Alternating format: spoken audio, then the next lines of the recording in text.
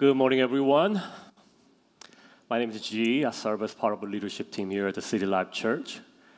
Did you enjoy the Sasa's testimony? Yeah, what Sasa doesn't tell you is he also met Jason, right? The man of God that she married. So, Christianity worked well for her. Not only deliverance. So, it's a little joke. But great to be with you this morning. I just returned from Israel last night. So I didn't get that much sleep. So I'm going to need the grace of God to continue this service, continue this sermon. But I know His grace is sufficient and He's with me. So I'll try to press on. That being said, how many of you here were last week? Yeah, everybody were last week? Okay, 2 of you were here last week. Did you guys enjoy Jay? Yeah? Yeah, I listened to it last week in Israel. So if you don't have this amazing app that we have, you're missing out greatly because all the sermons actually go online right away.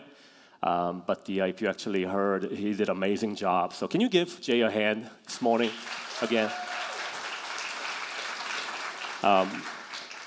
Another reason why I think he did an excellent job is because he did something that no preacher ever wants to do. What is that? Which is, for me personally, it would be like a nightmare. I wake up. It's like, if I get a paragraph to speak on a sermon or whatnot, I'd be like, okay, that's not a problem at all. But Jay covered 3 chapters last week. I mean, that's like the preacher's nightmare. It's like, how the heck are you going to cover 3 chapters? But he did an excellent job. I'm so grateful that he was able to extract the essence of that chapters because it's a very important chapter. So thank you, Jay. We're continuing our series called No Perfect People Allowed. Church is filled with imperfect people. Now, if you're coming here this morning, say you are perfect, you're perfect being, nothing can deter you, come and talk to me afterward. I'll make sure to find you your faults somehow, somewhere. I'll find you. If you're married, I'll go to your spouse. Say, how is your husband? Is he perfect as he say he is? A lot of times we are all imperfect beings, but somehow, some way, God grabbed hold of us in some junction of our lives. And this testimony that we heard, and many testimony we heard throughout the series, you found out that it is through Christ and what He has done when we put our faith in Christ that though we are imperfect, we strive for perfection because Jesus is perfect and we strive for that. And believe me, after this life, in just blink of the eyes, we will all worship the Lord together. Okay? So, let's go to the scripture right away. I don't want to take too much time. I'm limited in time here. I'm only talking about the Lord's Supper today, which is verse 17 through 34 of chapter 11. Compared to 3 chapters, that is nothing, right? But for me, it is still a struggle. How do you cover this much information in one setting? So I will try my best. I will go fast, so follow with me. If you get lost, sorry. Chapter 11, verse 17 goes like this. Now, in giving these instructions, I do not praise you, since you come together not for the better, but for the worse. For first of all, when you come together as a church, I hear that there are divisions among you, and in part I believe it. For there must also be factions among you, that those who are approved may be recognized among you. Therefore, when you come together in one place, it is not to eat the Lord's Supper.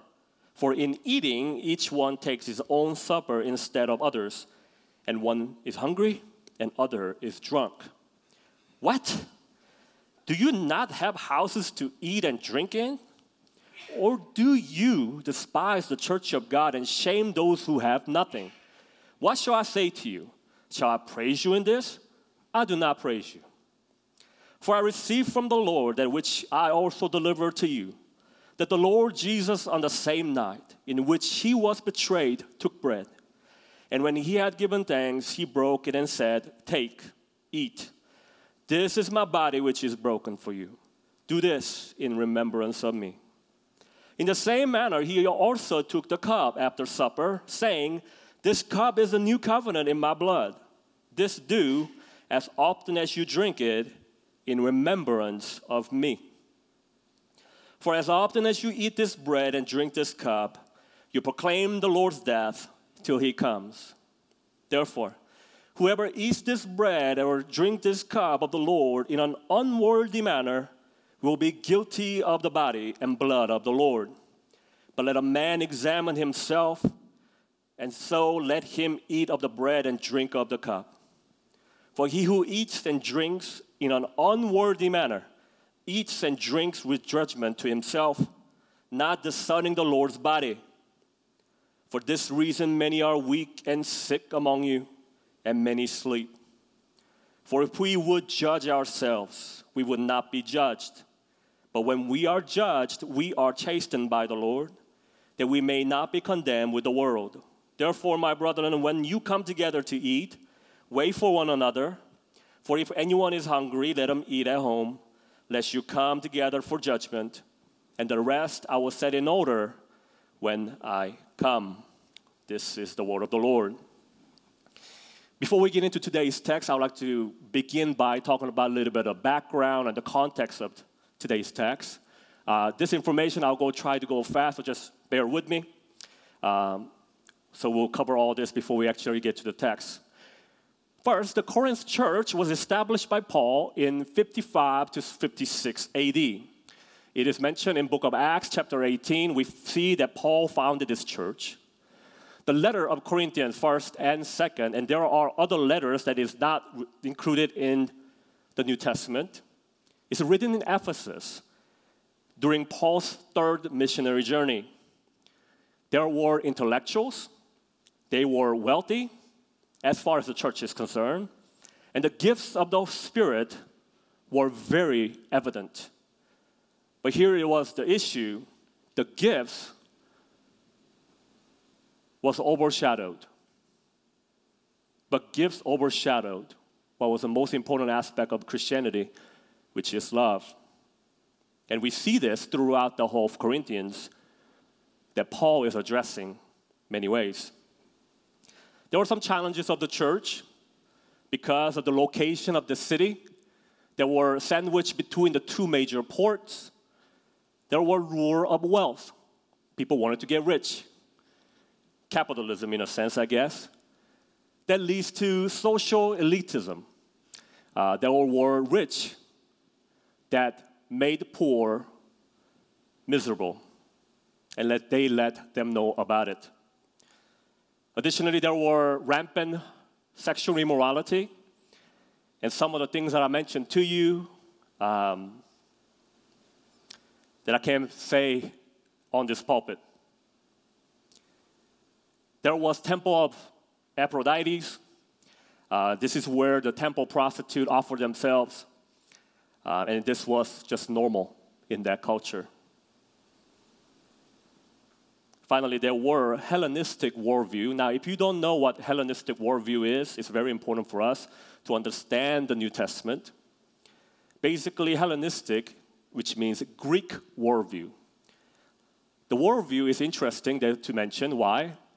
Because the worldview is for you to way to see the world. Meaning, if you have a glasses like me, if I take these glasses off, I will not see none of you. But it's the glasses that help me to see you. And in the same way, what the worldview does is it helps me to interpret the things of this world. For example, social injustice. How do you make a sense of it? Now, if you come up with the secular worldview, you make a certain assumption or judgment of what that is. For example, if you think about prostitution or human trafficking, secularist point of view will be, well, this is a public health issue. Yeah? It is evil, sure, but we need to find a solution, somehow counter that. But as a believers, now this is what I want to communicate to you, which is the biblical worldview or Christ-centered worldview.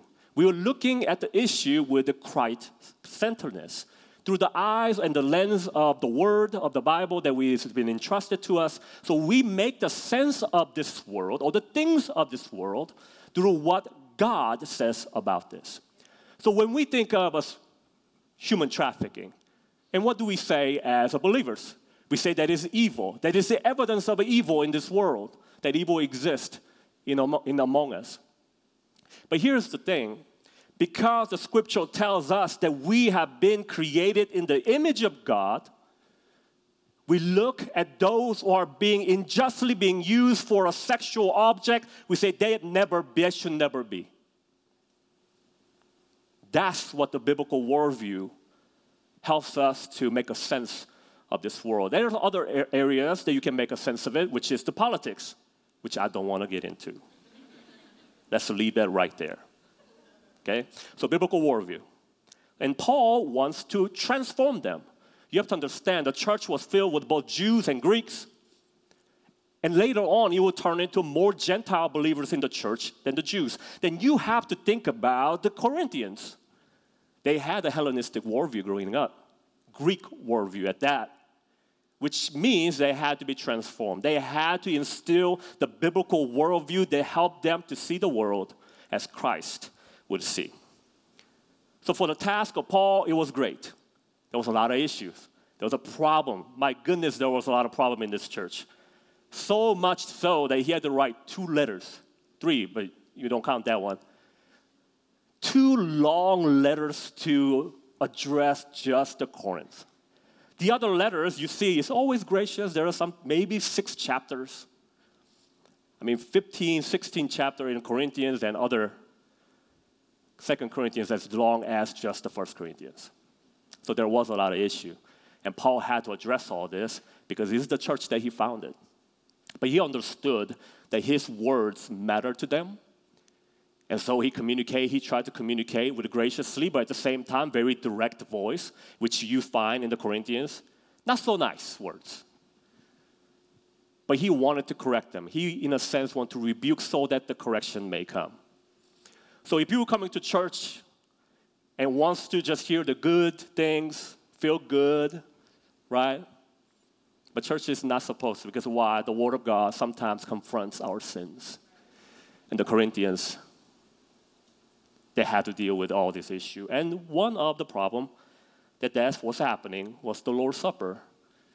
They were observing this very, very important sacraments. Consider being a Christian, it is sacraments they observe. It was being missed. They were missing the point of the Lord's Supper. So Paul had to address that. But before I go on, let's talk about the Lord's Supper. What is it? Jesus constituted 2 ordinances or sacraments for believers. Everybody should know this if you're a believer today. First is the baptism, and the second is the Lord's Supper. Now, the baptism is done once, signifying our new birth in Christ.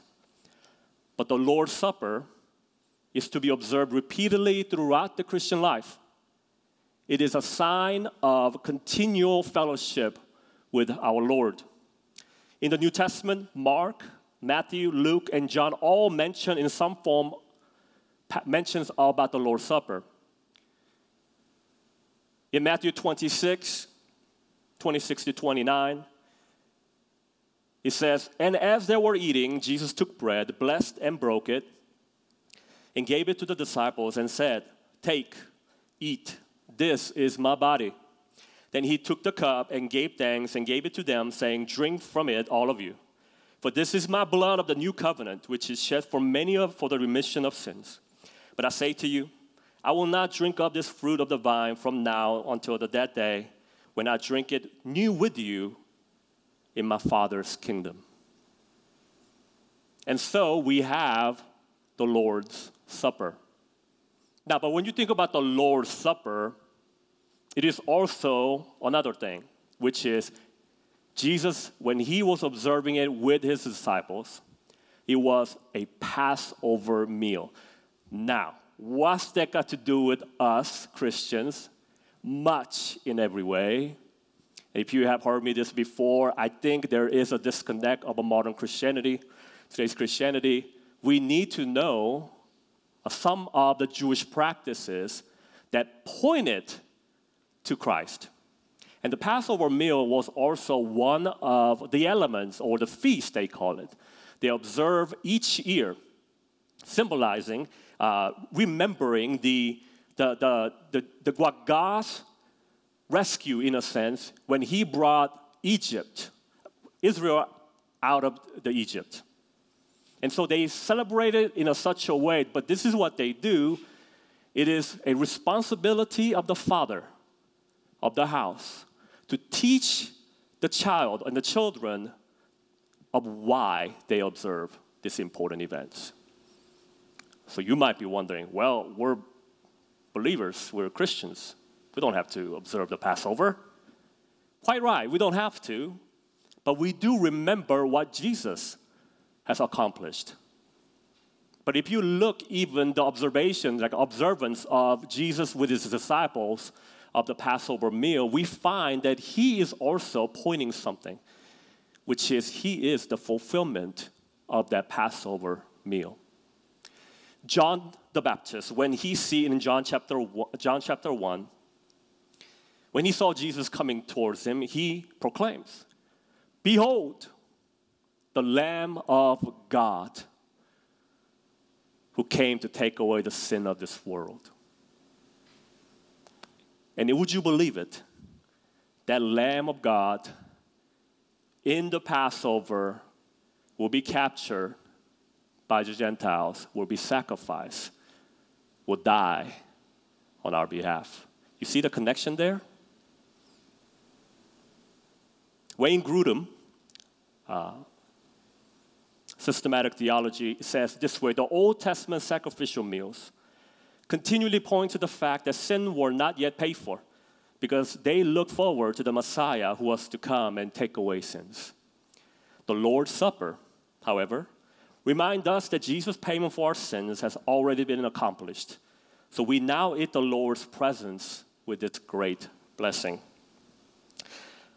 The Lord's Supper signifies 7 things. First, it symbolizes or signifies Christ's death. In the preparation to going to the cross, he observed this Passover meal or the Lord's Supper. And second, our participation in the benefit of Christ's death.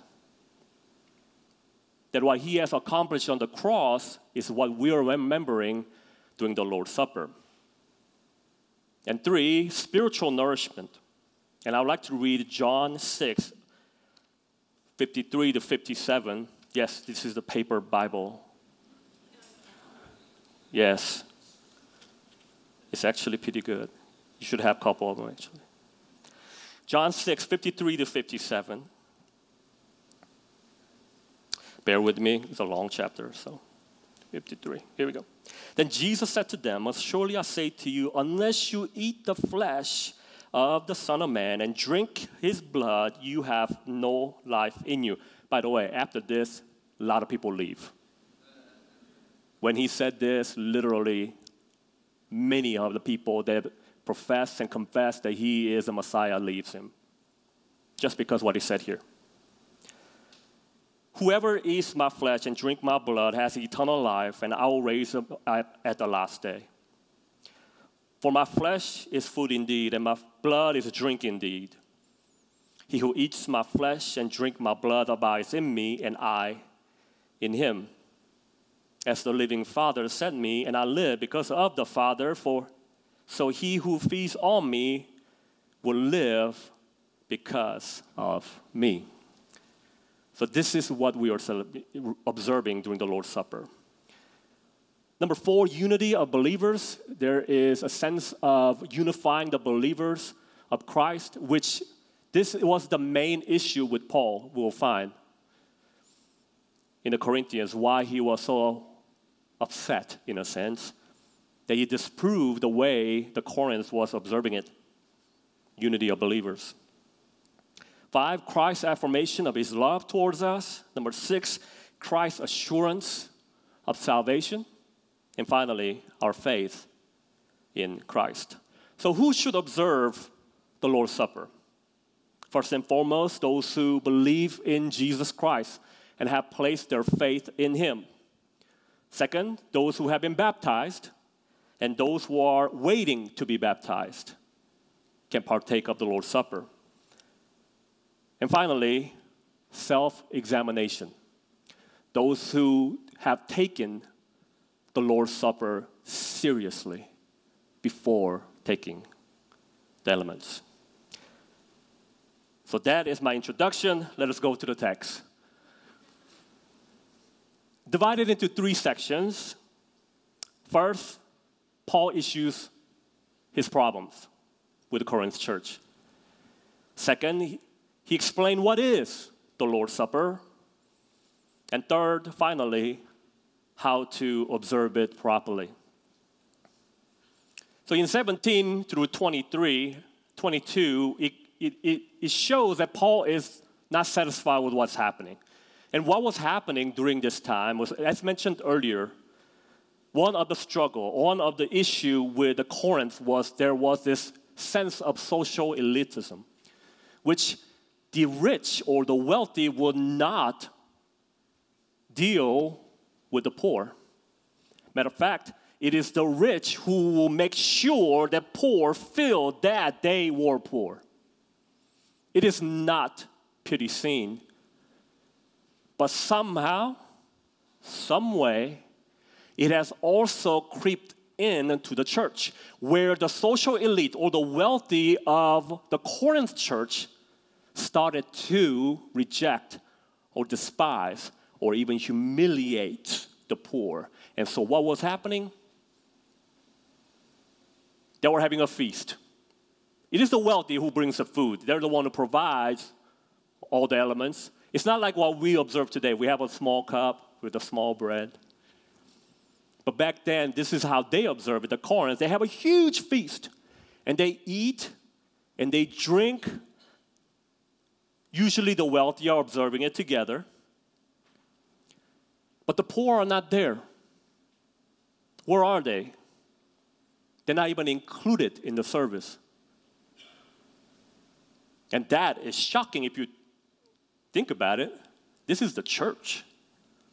It's like us having, okay, if you're making certain amount of money today, you can come and take the offering. And if you're making below certain socioeconomic, that's who you are, then just wait until we're finished. And that's what we believe in this church. You will leave right away. You'll probably never come back to this church. It's like, what kind of church is this? That's not what we do. Everybody's included, don't worry. But that's what was happening in Corinth. And it is unthinkable, even putting in our thoughts, like, how can that be? But that's what was happening, and there was clear divisions within. Now, in the earlier chapters, it talks about the division. This is the second time Paul mentions division. But this is quite different from the first, because the first time when he mentions division, he was talking about a groupies.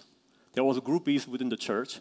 They prefer some teacher above the other, so they separate themselves and they start going at it. It's like, your teacher don't know what they're talking about. G doesn't know what he's talking about. Oh, no. Chris don't know what he's talking about. And no, Jay doesn't know what he's talking about. And they start going at it, and there was a factions among them. And there was clear division. But here in this sense, it was clearly between the rich and the poor, have and have-nots.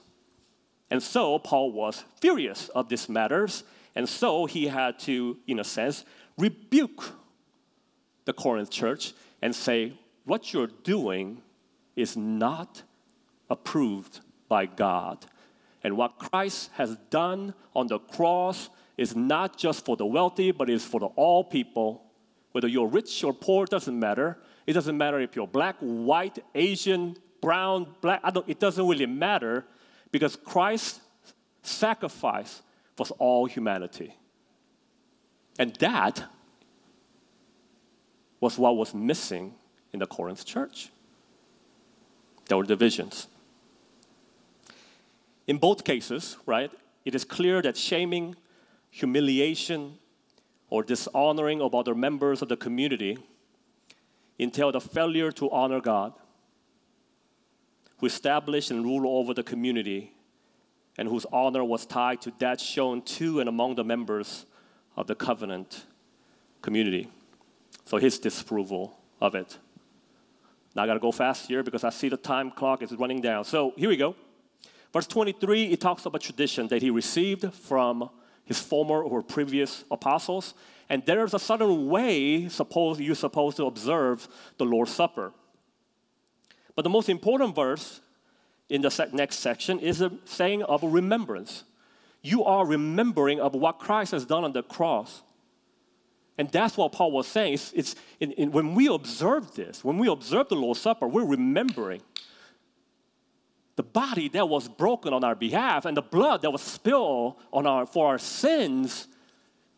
And that's why we observe the Lord's Supper. And it is an act of remembrance. As I mentioned earlier about the Jewish way of observing the Passover year after year, they do it out of remembrance. They remember what God has done. And in a sense, for us, when we observe the Lord's Supper, we do the same. We are remembering what Christ has done on the cross, the death and the resurrection of our Lord.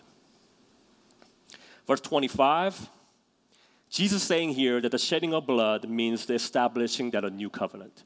See, what Jesus has done on the cross is not just, blood doesn't mean just we're cleansed from sin.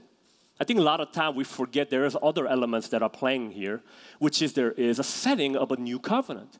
God is establishing new covenant through the body and the blood of our Lord. And so when we partake of the Lord's Supper, what we're really doing is we are remembering and reminding that our covenant is with Him. Because of His sacrifice, what He has done on the cross, now we are included with Him, and now and forever. Verse 27 to 34 mentions a few things that I will close. Verse 27, it says, be careful. It's a warning. Don't take it in unworthy manner. And what is unworthy manner? And obviously we know through this text, we know that obviously there was a division and there was a faction among them, and the way they were observing it, they were missing the point. And they were taking it wrongly. In verse 28, it finishes with saying of examining yourself. When you take the Lord's Supper, what is going through your mind? Better yet, let me ask you this question.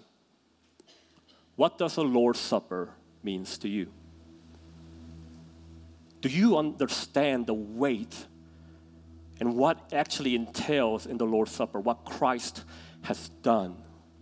Or is it just an ornament you take, things that you just do in church? Because I think one of the reasons of the failure of Christianity is that we forget so easily.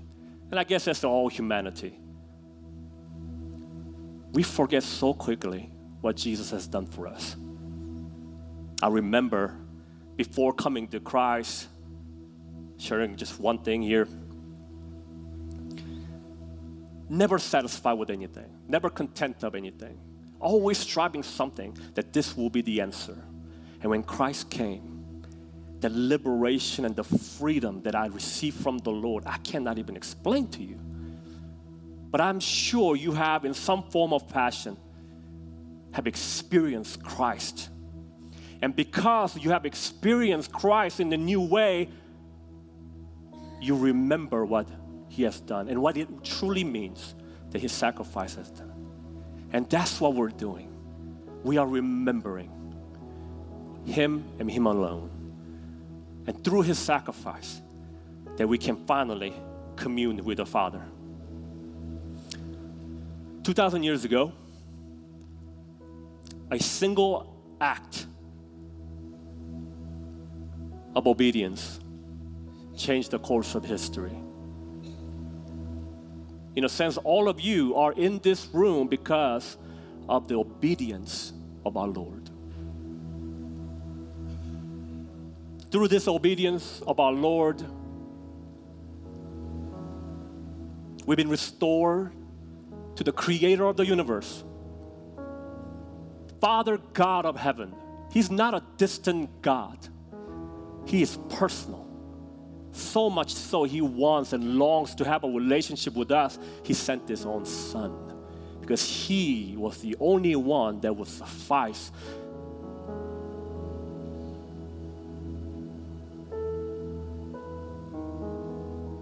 We've been renewed in our spirit. Jesus said, I'm going to send you a helper. Yeah, I'm leaving. I'm going to die. I'm going to go to the cross.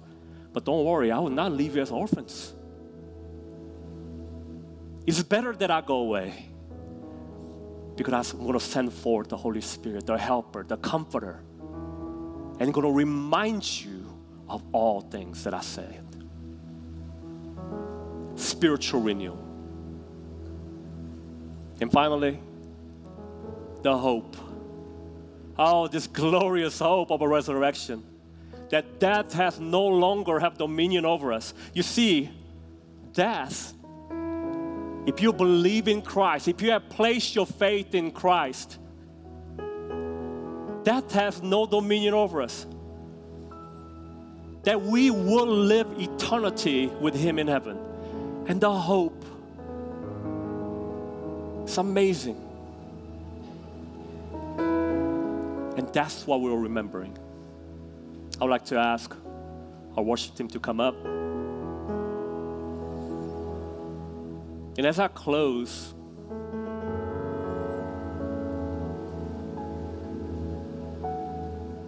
I want you to examine yourself.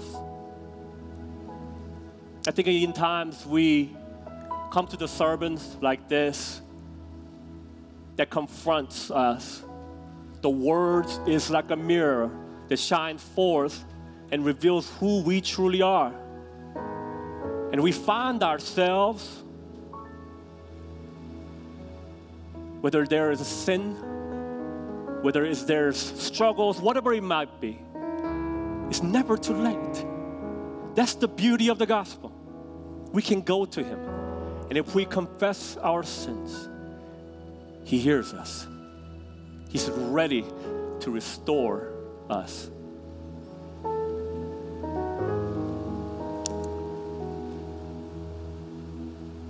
Let us pray. Father, we are reminded this morning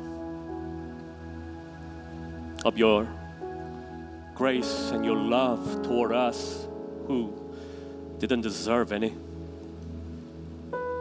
We are here simply because of God, that your compassion toward us, that you want to long to relationship with us, so that you sent your Son. And you are willing to sacrifice your Son so that we may have a relationship with you.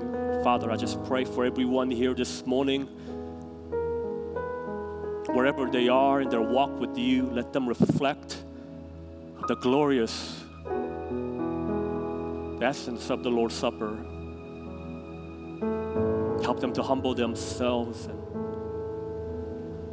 reflect on their lives in you. In Jesus' name, amen.